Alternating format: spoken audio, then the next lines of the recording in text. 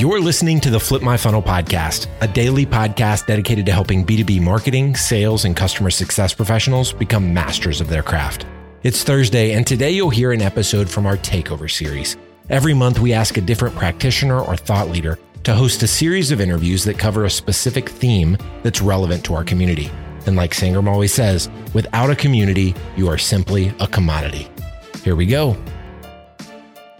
Sangram here. Welcome to another fun Flip My Funnel podcast takeover series. So I'm always excited when we can have somebody run a full series. And this time it's epic takes, mixtapes from the customer experience podcast run by Ethan. Ethan is the chief evangelist at BombBomb, and he's been doing some ridiculously amazing conversations on the idea of customer experience. And he's introducing this series around a mixtape. So Ethan, welcome and thank you for doing this, man.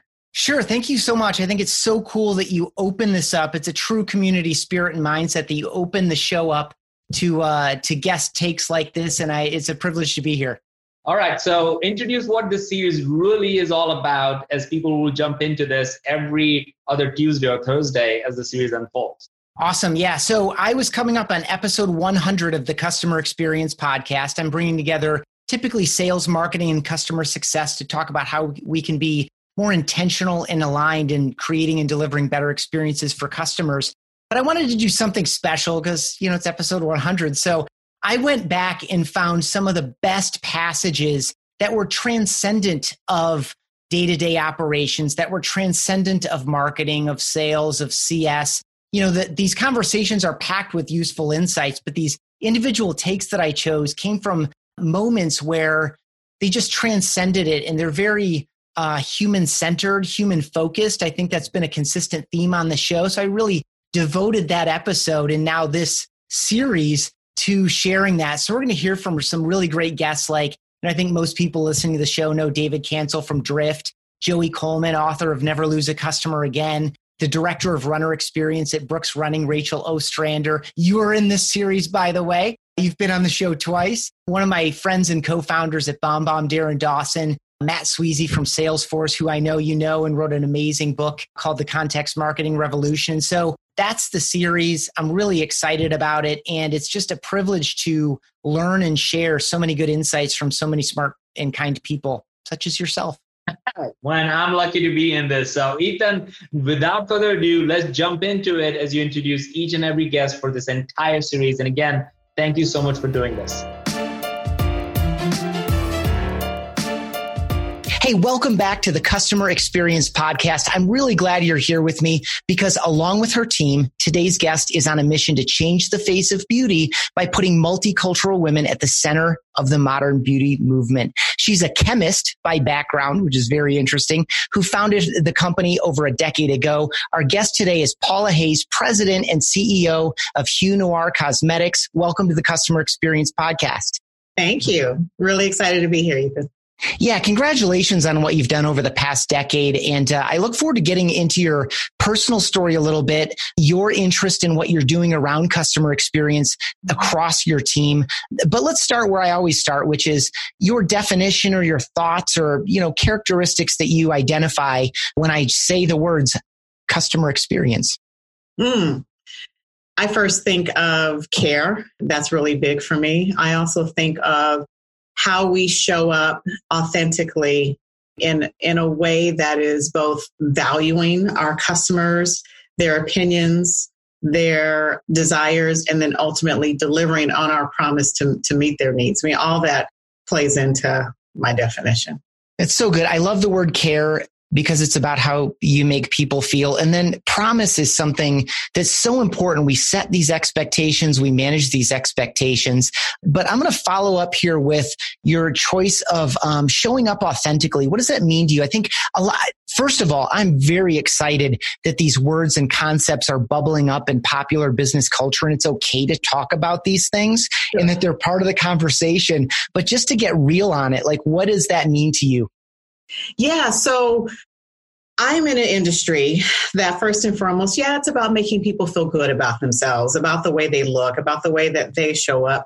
But I am tackling a part of the market that has often been really scorched and scorned by this industry. And so I feel like it's really important. One, I think it's important for me as a business leader and as the founder, CEO, and visionary person to be authentic in what we're doing. I think it's important for our customers to see me in an authentic way. But I think it's important for me to instill that in our entire culture. I think that the more that I do that, the more that we're able to communicate with our customers in a way that tells them that we're not just this robotic company behind the scenes delivering products, that we really have their interest at the core of what we do. And so I find that it's important just from a cultural standpoint that everyone, here knows that that's what we're doing. And I always go back to, I think my mantra over and over is, how are we fulfilling our customers' promise? Because we say, as you said at the opening, our mission is to change the face of beauty by putting multicultural women at the center of the modern beauty movement. We only do that if we are authentically championing that every single day in what we do. And then we often find with some of our consumers that our brand experience is very different than the ones that they've had in and with our industry in general. And they often find a company that maybe is at our stage, and that company isn't owned by the founder anymore. The founder's maybe just a name on attached to the company. They're not really part of the company. So we actually even get questions from people that say, that's great, this is the way the company was founded, and they'll hear the story, but they'll say, but who's behind it now? And we love to raise our hands and say, us, we are still behind this company. And so that's kind of what I mean by, showing up authentically, that regardless of whether it was just in the beginning when it was me in my garage, or now at a point where I've got teams and we're nationally recognized and, we're working to grow and expand, that they know that we're showing up every single day for them. Awesome. Before we go farther, for context for people, and I'm going to wrap a lot in here, so take whatever you want and run with it for a few minutes. You just said you started out of your garage, which is just a wonderful thing. You're a chemist by background. You founded the company over a decade ago. For folks that aren't familiar with Hue Noir, talk a little bit about why and how you found it. I have a feeling there was a gap in the broader consumer experience that you were trying to fill. But what was your motivation? How did you make the transition? Just share a little bit about, who you are as a person and as a company. Okay. I'll keep it as short as I can too. Okay. So, I've loved makeup all my life, ever since I was, a young girl trying on my mom's lipstick for the first time. As I got older, say in my teen years, and I started to wear more makeup, I started to discover that I had a couple of major issues with it, that if it worked for me from a color standpoint, it had a really adverse effect on my skin. I've got really, really, really sensitive skin, which only made my skin issues worse, which wreaked havoc on my confidence.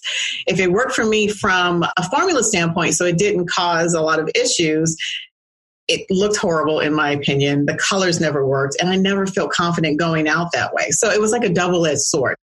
I always was someone who liked to mix and tinker with things. I'm a tinkerer by trade.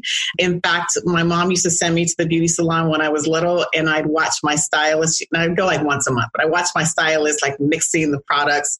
And so in between services, I would go home and mix stuff. So I always kind of had this fascination with mixing, beauty products anyway. So fast forward, I fell in love with science. I decided I was going to major in biology, minor in chemistry in college. I had an inkling that I kind of wanted to do something in the cosmetic field because, yes, at least I saw a gap for myself, but I also started to just hear the complaints of all the other girls and women around me. But I had no concept or idea how to get there. I started my career as a product development chemist, first in the food and beverage industry. I still had a love for makeup. And in fact, on my first interview with my soon-to-be boss, he asked where I saw myself 10 years. And I literally said, this may not be popular, but I want to make makeup. And he kind of chuckled. But he said, there's so much crossover between food, beverage, and cosmetic industry that if you get really, really, really good at the chemistry behind it all, there won't be anything that you can't make. And I kind of kept him at his word when he ultimately hired me as a research and development chemist. I got really good at product development, both taking everything from reformulating to building a new concept to ultimately reverse engineering. And once I could reverse engineer, he was right. There kind of wasn't anything that I couldn't make. But I started to reach a point in my career where I could look on store shelves and see all these cool products for all these cool companies that I had either worked on or I had pitched, and then ultimately, got to the point where they could scale up and go to market. But I still was struggling with this fundamental need in makeup. And it just seemed to me like, I don't understand why someone hasn't tackled this already. So fast forward, I finally got to a point where I said, I could either keep complaining and sitting back waiting for someone to solve the problem, or I could tackle the problem myself. And that's where Hunoir came to be. So good and so uniquely qualified to do it at that point. It's so funny. I look at my career this way. You look at it in reverse from where you are today, and it all makes sense in hindsight. But as you're going, it doesn't really quite make sense. Yeah. But it turns out it's the right thing. Totally had that. In fact, if you ask some of my friends, when you're first getting out of college and you're all starting your careers, we all kind of have our circles. And I think every single one of them used to look at me and say, what is she doing? Like, I was the one who had this job as an R&D chemist coming right out of college. I was traveling to these places. I was making product, yet I wasn't quite satisfied. I went back and got my MBA, and then I started cross training, and then I left there, and I just wanted to learn as many parts of business as I could. And they used to just, I think, look at me in bewilderment. And then I leave all that behind to say, I'm starting something in my garage. Yeah. But it got me to where I am today. And so now it's funny having those same conversations with some of those same people and me, like you said, in hindsight, looking at my career, and I'm like, yeah, it all did make sense. So good. So we connected because a friend of mine saw one of your presentations and said, you need to talk to Paula. Your presentation was Scaling Business Ventures by Innovative Disruption, Designing for Gaps in the Consumer Experience. Can you just speak to the kind of the guts of that presentation a little bit? You used the word gaps in your previous answer. So maybe identify those gaps and then share a couple of the main points that are of interest there. Yeah. So that whole talk was about how you take this, early company and really set it up for success through scaling, right? And in my opinion, we could only successfully do that if we were making sure as a consumer, goods product company that we were bringing our customers along for the ride, if you will. So that whole presentation for me, and it was a more of a generic presentation that I was hoping that regardless of industry, people could, take some points away from. But it was the idea of understanding that growing and scaling aren't always the same thing. Growing is one of those things where you're constantly adding resources, like, watering a plant, and the plant grows, and you add some more and it grows some more. But it was really the idea of how you maximize your resources, both in terms of your people and in terms of your, operations, but then also in terms of your experience with your customers, right? Because at the end of the day, for a company like mine, unless I'm meeting their needs as I'm growing or scaling, it's all for naught. I really won't be around. And so I wanted to really set the stage for what that took. What was it going to take to kind of manage all those things along the way? That if you really were going to tackle a marketplace innovatively, that innovation really had to take the place of learning how you were going to differentiate yourself. It was about identifying, not only how you are differentiating yourself, but what service or what product or how are you going to meet a need in that place where you're differentiating yourself, identifying that niche.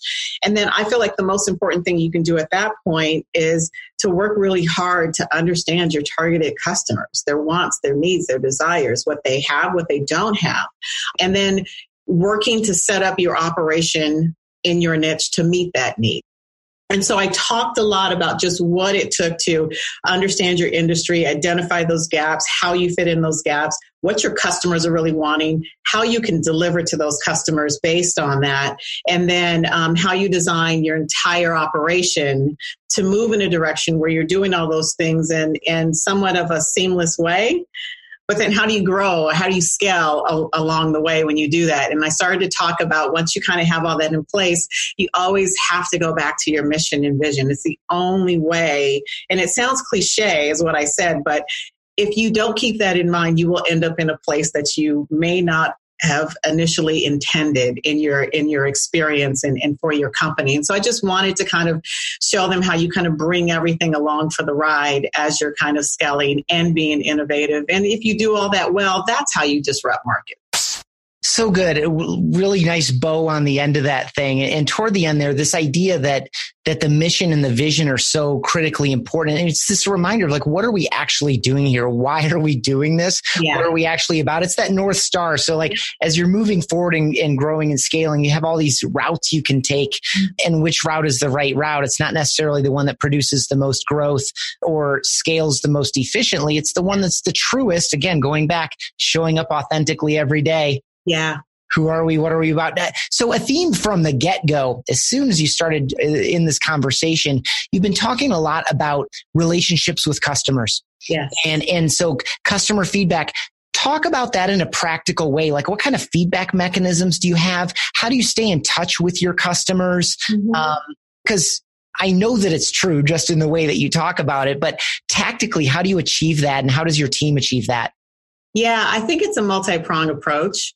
It's everything from making sure that from the very beginning, as they are trying to, discover products, if they're new to us and they're trying to get answers, they're trying to make buying decisions, making sure that we're available to them, giving them some assurances. So it includes everything from just trying to be clear, trying to communicate our products and colors clearly. We offer something called a Hue guarantee, which is no questions asked, 45 days, or like, if you're not happy, we're not happy, send it back. Because a lot of times, especially if we're dealing with direct to consumers, we're not always in front of people. We just want to give them a little bit more confidence in their buying decisions. So it starts with that. From there, for us, it starts with having excellent communication with them as soon as that order is placed. So we've got a really robust, what I call personalized communication system on the back end. And that's just making sure that we are communicating with them. We always strive to get orders out in 48 hours or less, making sure that those products are out the door, that they are shipped, that they have tracking information, that what comes with it is all the information that they would need. We send, benefit cards. We send all the things that they would need to feel confident about their products.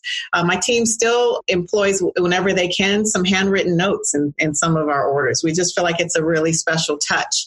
As when orders are delivered, it's important for me to make sure we're getting feedback from our customers. So we not only communicate that we've got that 45-day guarantee on products, but 7 days after their products are received, we follow up and ask them if they can give us a review.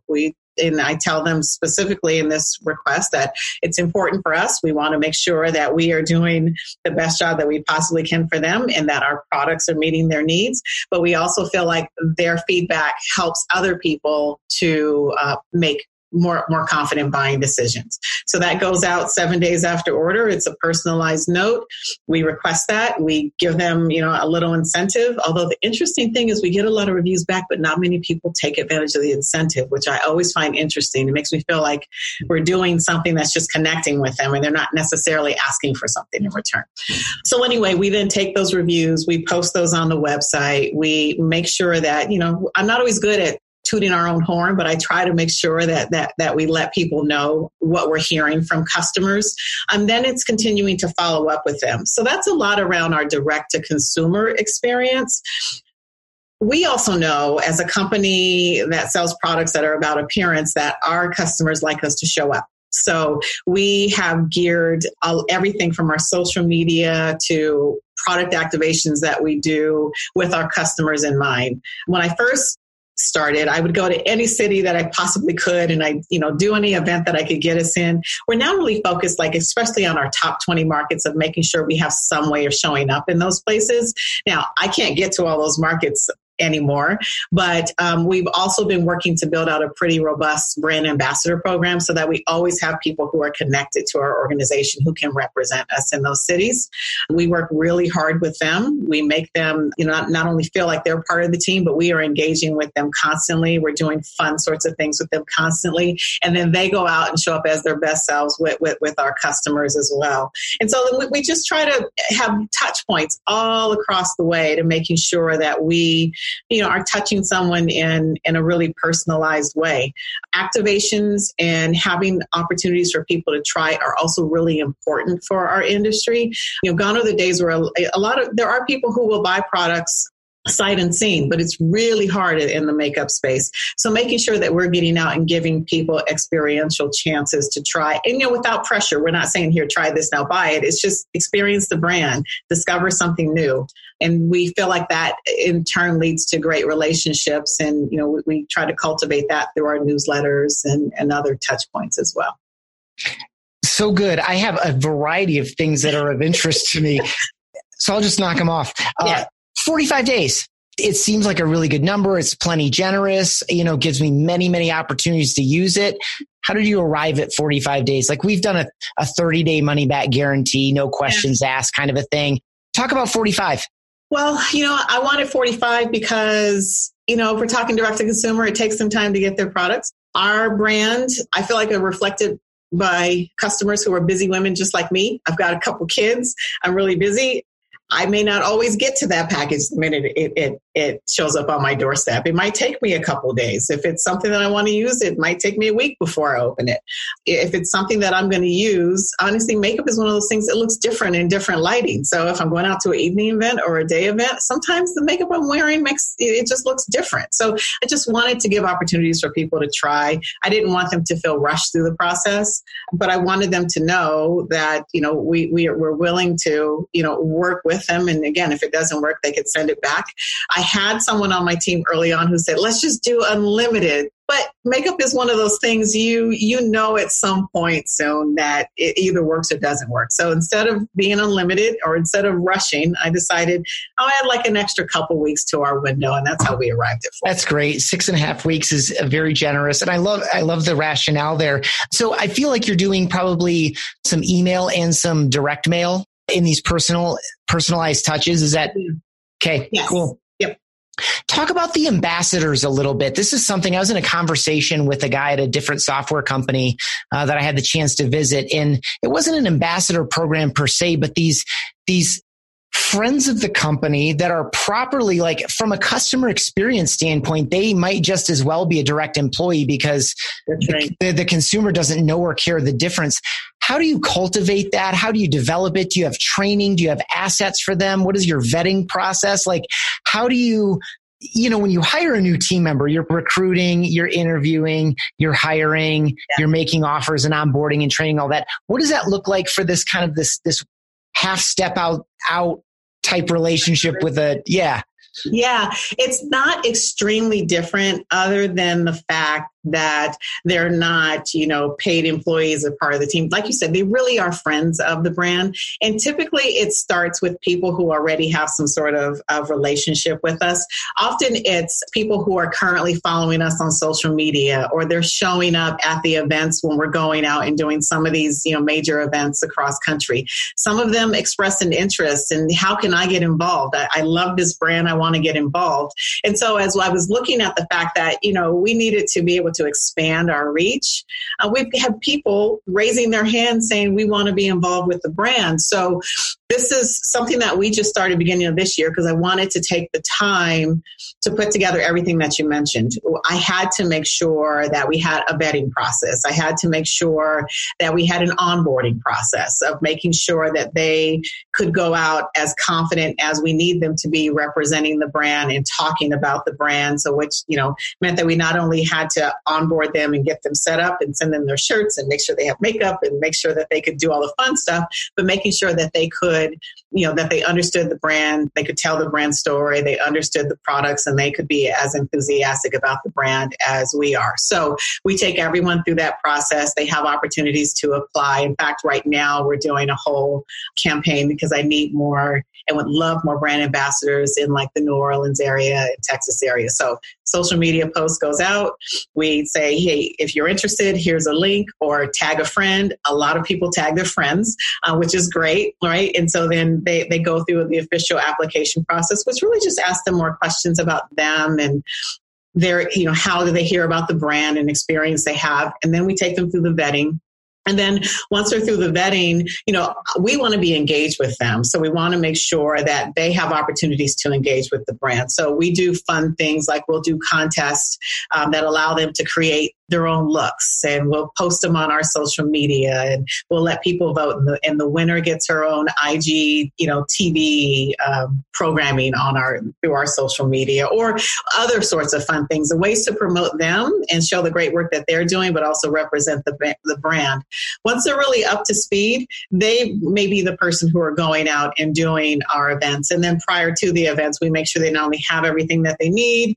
I have someone who's on call to make sure that they can, set up successfully, that they can execute successfully. And then we always follow up afterwards. We check on the experience. We check on how they felt about, how things went. And then we ask if there's anything else that we can provide them in the way of training or support. And then in between, then we just love to invite them out to events and have fun with them. And so I feel like it creates really a great friend, someone who's enthusiastic about the brand, who understands the brand, who can speak not only well about us, but can do it in a really authentic way. So it goes back to that.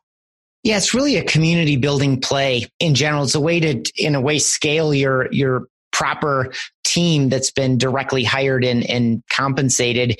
So it scales that a little bit, but you're creating this additional layer that allows the community to really happen in the local environment. I mean, yes. you know the top 20 markets. You could probably name them right now. If I asked you, I won't. You could probably name them, and you've probably been to all of them at least once over the past couple of years. But, to your point, this allows you to have that type of Where are you all based? Like, where's the bulk of your team? In Portland, Oregon. Okay. Yeah. And so, those brand ambassadors are critical for us in markets like LA and New York and Chicago. And you're right. I could name them all, but you're right. They really are an extension of us, and they allow us to show up, or at least the brand to show up in those places and spaces. Sometimes we get things that come our way last minute, or we're beginning to work with a lot more boutique retailers who want to just have a day and have, a Hue Noir themed day. And so we can send an ambassador to go in and help out there. And, customers or potential customers don't necessarily understand the difference between someone who's part of the team or a friend of the team if that friend of the team is really telling the story well. All they know is they've engaged with the brand, and they walk away with a better understanding and hopefully, more confidence about us and what we do. So you do business online through your own website, and then you also work through retailers. If I read correctly, did you pull products out of a Target store? Yeah, so we were part of a program that Target launched a little over a year ago. We went into a program called the Emerging Beauty Project. And it basically was them taking 8 companies that offered beauty products, specifically in the cosmetic space, for women of color. This would be the first time that they really had focused products in that area as part of it, bringing in indie brands. And it was 100 stores, which was, that's no small change. And it was in most of our popular markets. I was totally excited about it. It was not only a phenomenal billboard for the brand.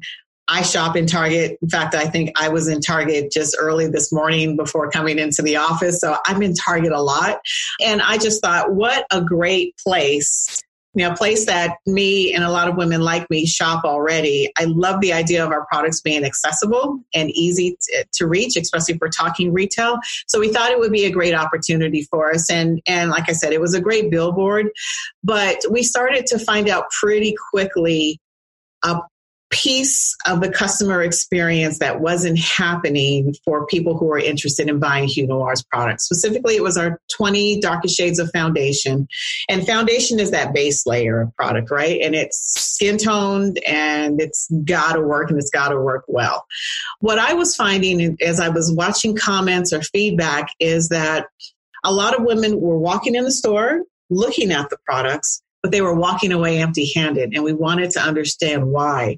We also started to hear from Target that they just weren't seeing the sale volume that they were looking for. At the same time, Ethan, I started to find out that our sample requests, people who were going onto our website to request samples of our foundation, increased by over 1,300%. I didn't think that was any small coincidence. No. And when we dug into those numbers, about 65% of that were people who had physically gone into a Target store. The others were people who were discovering the brand, whether it was because they heard about the Target launch or they were discovering the brand. But I just thought that is such a huge increase. And what it meant, if I was really looking at that customer journey, was that they realized we were in Target by one method or another. They were walking into the store. They were looking at the display. They couldn't make a decision. They weren't just going to buy a couple to figure out which one worked. So they were going all the way back home, going onto their website, requesting samples, waiting for that request to be processed, receiving their samples in the mail from us, making a decision. Then the question was, do we expect them to go back into the store at that point? Right. I mean, realistically, if we're being really honest about it. And so I felt like that was a big part of why that relationship just wasn't working. And we had a mutual conversation just about what was or wasn't working. I had offered things like sending samples to the stores. I had offered going in and doing in-store activations, all the things that we know hands down work for our consumers. We had talked about in the beginning, we talked about again, there just really wasn't the room to do that in that platform and space. And so as a result, we, I think, mutually decided that it just wasn't the right fit, especially for that type of product for a foundation. And so we parted ways, but it was amicable. We've all said that you never know down the road, there might be another time or place, but we've decided to focus going out of that at the end of the year on our direct to consumer, on maybe other retail relationships where we could take some of the learnings from that experience and work with the retailer to make sure that that customer journey and experience was what the customer needs and what the store needs. So I'm happy to announce I ended up signing a deal in January with Sally Beauty, and we are working with them. We launched online on their stores May 1. And so we're looking very closely at that data. We want to be really clear about locations. We also want to be clear about customers' preference and using this time to introduce our products to their customers. And then we'll be talking about which locations we go into and how we provide that customer experience. Nice. Taking a great opportunity, learning from it, being true to what you want to provide to your customers and having to walk away from it. And then taking that learning and turning it into another opportunity. So the experience with the product itself is super important. Probably education is as well. I feel like in some of the earlier part of our conversation here, as you're talking to try to lower the anxiety, I guess, with a guarantee and some of these other pieces of information, just kind of lowering that barrier so that someone can make a decision. Just talk briefly about the importance of education in the experience that you want to provide. Yeah, it's extremely important, and it shows up in different ways. It's important for us to communicate what our products are and what our products aren't to a customer. I think that helps to manage expectations. We want people to understand the benefits of our products, but I also like to explain a little bit of the why behind what we do. I also find that in makeup, many women have had experiences before with makeup. And sometimes you'd like to assume that a lipstick is just a lipstick, but that's not necessarily the case. And some of that goes back to the formulation. And so it's important for people to understand our products, how they work, best way to use them, and all of those things are important. Also, when it comes to things like our foundation product, something that it's extremely proprietary and it's not necessarily like many of the products that customers have used before. It's especially important because their first experience with it is going to be shaped a little bit by what they've used prior to. Right. And so we want to make sure, again, that they're clear about what it is, what it isn't. Some people, my shades sometimes look very different than other brands' shades. But there's a reason for that. It's because it really is for us a product solution. We took exact skin tone matches and utilized that data to develop each and every one of our shades of foundation and started off as a custom shade for someone who had a particular need. And so it doesn't always show up the way you would always see brands show up. So it's important for us to communicate those things. So that's on the customer side. But when we're talking about retailers, it's important for them to understand our products. So we use everything from product fact sheets to make sure that that salesperson in the store understands the products and can talk confidently about the products to the customer. We also make sure that I'll send in our sales team to go in and educate the customers, not just about the products, but about the brand overall, about the products, ratings, and reviews. Again, it goes back to wanting them to be able to communicate in a way that helps people make buying decisions. And I think it's important for them to know more than just this lipstick is red. So we work hard on all those things. And it became obvious to me over the years just how important that is. And sometimes it seems like a little thing where you could just have a conversation and have someone understand. But it's very different from having a sales team that has all the product fact sheets sitting in the back room, or me sending a person in to answer their questions and really work with them one-on-one. It is really, really important, especially because you're doing something different. I think for folks that are listening and you don't have a physical product or a tangible product in this case, and I'm speaking from my own experience, people come to our software based on their expectations of how other things have worked before. Like you, we identified a gap in the way people are communicating every day and solved for it a bit. And so just getting people up to speed on a new way to do something that is quite common. Yeah. Right? And for you, it's foundation, right? Like a lot of women put on foundation every single day and they've done it for years, but this is different. And so that education layer is just so critical. Paula, congratulations so much on the growth that you've experienced over the past decade. It's really cool to speak with you about again, identifying a gap and using that as your primary point of differentiation in going to market, but blending it with your personal passion, your personal experience, having this unique background and the foresight to get an MBA just because you wanted to understand how business works. And then in hindsight, it all kind of comes together.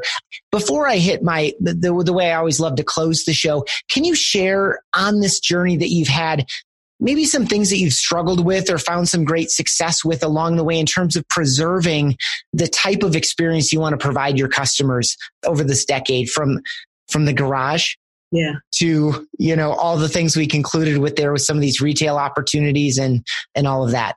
Yeah. It's funny. I was having a conversation with one of my staff members earlier because I feel like the longer we go along, I can identify things that have happened over the years that I know have led to our success here. And there are things that I think we can't take our eyes off of. And one of them is just having the discipline to do this stuff every single day. It seems easy to say, we've got our customer experience dialed in, but it's another thing to execute it every day, to listen every day, and to respond every day, and to not take that for granted. So there are things like that I just tell my team we can't take for granted. I also think, my staff would tell you I'm really cool. I don't micromanage, but I am one of those people that I really believe that it's important for us to not have a lot of exceptions, right? Because when we make exceptions, or I'll get to that tomorrow, or that person's bought from us 3 or 4 times. They know us by now. We don't need to respond the same way. But I feel like when you make those kinds of exceptions, those exceptions start to corrode away, and they ultimately become the rules over time. And then you're moving further and further away from delivering on that promise. So I just work really hard to make sure we stay disciplined in what we do, that we always keep our customers at the center of decisions that we make. And new products or new retailers, that they are always at the center of that. And that we've got a couple things around how we treat them that are non-negotiables. And I feel like as long as we do that, we'll be making decisions with them in mind.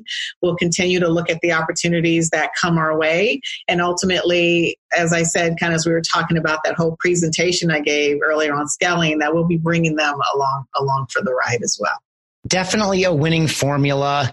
And I'm sure it's all based in your mission and values as well. I think that discipline, innovation is the norm, that the market is going to change, that consumers are going to change, expectations are going to change. Yeah. And so that discipline is what allows you to stay in touch. This has been an absolute pleasure for me. and I know listeners are going to enjoy it too. Relationships are our number one core value here. So I always like to, before I let you go, I always like to ask, is there someone you'd like to thank or mention who's had a positive impact on your life or career? And is there a company that you'd like to give a mention to for doing customer experience really, really well? Maybe someone that's inspired you on your journey in terms of building your own company. Yeah, so there have been there have been a lot of people, I should say, that have been influential on me along the way. But I think two that really set me up for where I am now is my first mentor. Her name was Brenda Green. She was an adjunct professor. And when I graduated college, I was so proud to call her and tell her I got this job as a product development chemist, and we stayed in touch. And one day she asked me, well, what's next? And she wanted me to think about not settling. And I think she was the one who gave me that spark of, do I really want to be making products for someone else my entire career? She sparked the interest in me going and even thinking about getting an MBA and others. So I think she's really critical. And then one of my early bosses, his name was Bill Haddad. He was not only the person who told me that if I learned and did a great job in formulation, there wouldn't be anything that I couldn't do, but he advocated for me. So years later, when I was getting that MBA, he convinced the company to cross-train me across the entire business. And that's when the pieces of the puzzle started to come together. And I think without those two early experiences, I'm not sure if I would have done this venture the way that it is. And I don't know how it would have ended up. All I can say is I'm excited about what I've accomplished. And I know that they sparked a lot of it. In terms of companies to shout out, I'll tell you a company that I came across a couple years ago. I'm sure you've heard of it. It's Stitch Fix. The thing that I liked about them was the idea of taking this really personalized service of being not just a personal shopper, but a stylist for someone and doing it in more of a digital format. I was kind of curious of whether it could work for me. I was getting to the point where it was starting to get hard to pick clothes and events, and I was too busy for it all, but didn't want to pay for a stylist. And so I tried the service, and what I found pleasantly surprised me, just the time that they took, even though it was through more of a personalized digital format, to get to know me a little bit, to get to know my style, my preferences, but then to have a personal note come with all my products and to allow me to talk about things that I had coming up or trips that I was taking, and to have that person reference that as they were thinking about items that they pulled for me. And then ultimately having that bag come in the mail with it, that if it didn't work for me, I could send it back, send them a few notes, and they could either send me something else or refund it altogether. I thought was actually a really pleasant experience. And so I've always kind of held that experience, that even in a digital format with something that you don't necessarily think of as a process that could be digitized, that there are still ways to have personal connection. So shout out to them. Obviously they're not paying me anything for it, but I'm just happy to mention that one. So good. I love the blend of digital and physical, as well as personal and personalized. Yeah. Right? There is something truly personal about what they're doing there, in addition to the fun game of, do you like this or that? Yeah. Neither, that whole thing is like that process. Paula Hayes, President and CEO and founder of Hue Noir Cosmetics. Thank you so much for being here. If people enjoyed what they learned here, how can someone connect with you or with your company or your products? Sure. So the company website is huenoir.com, HUENOIR.com. I can be found as Paula Hayes on LinkedIn. I love connections. I just feel like it's really important. I love to, learn about what people are doing in their careers, and you never know where paths cross. You also can find us on Instagram as Hue Noir altogether, or Facebook as Hue Noir. Awesome. Thank you again so much for your time, and continued success to you. Thank you, Ethan. It was a pleasure being here. You've been listening to the Flip My Funnel podcast. To make sure that you never miss an episode, subscribe to the show in your favorite podcast player. If you have an iPhone, we'd love for you to open the Apple Podcasts app and leave a review. Thank you so much for listening. Until next time.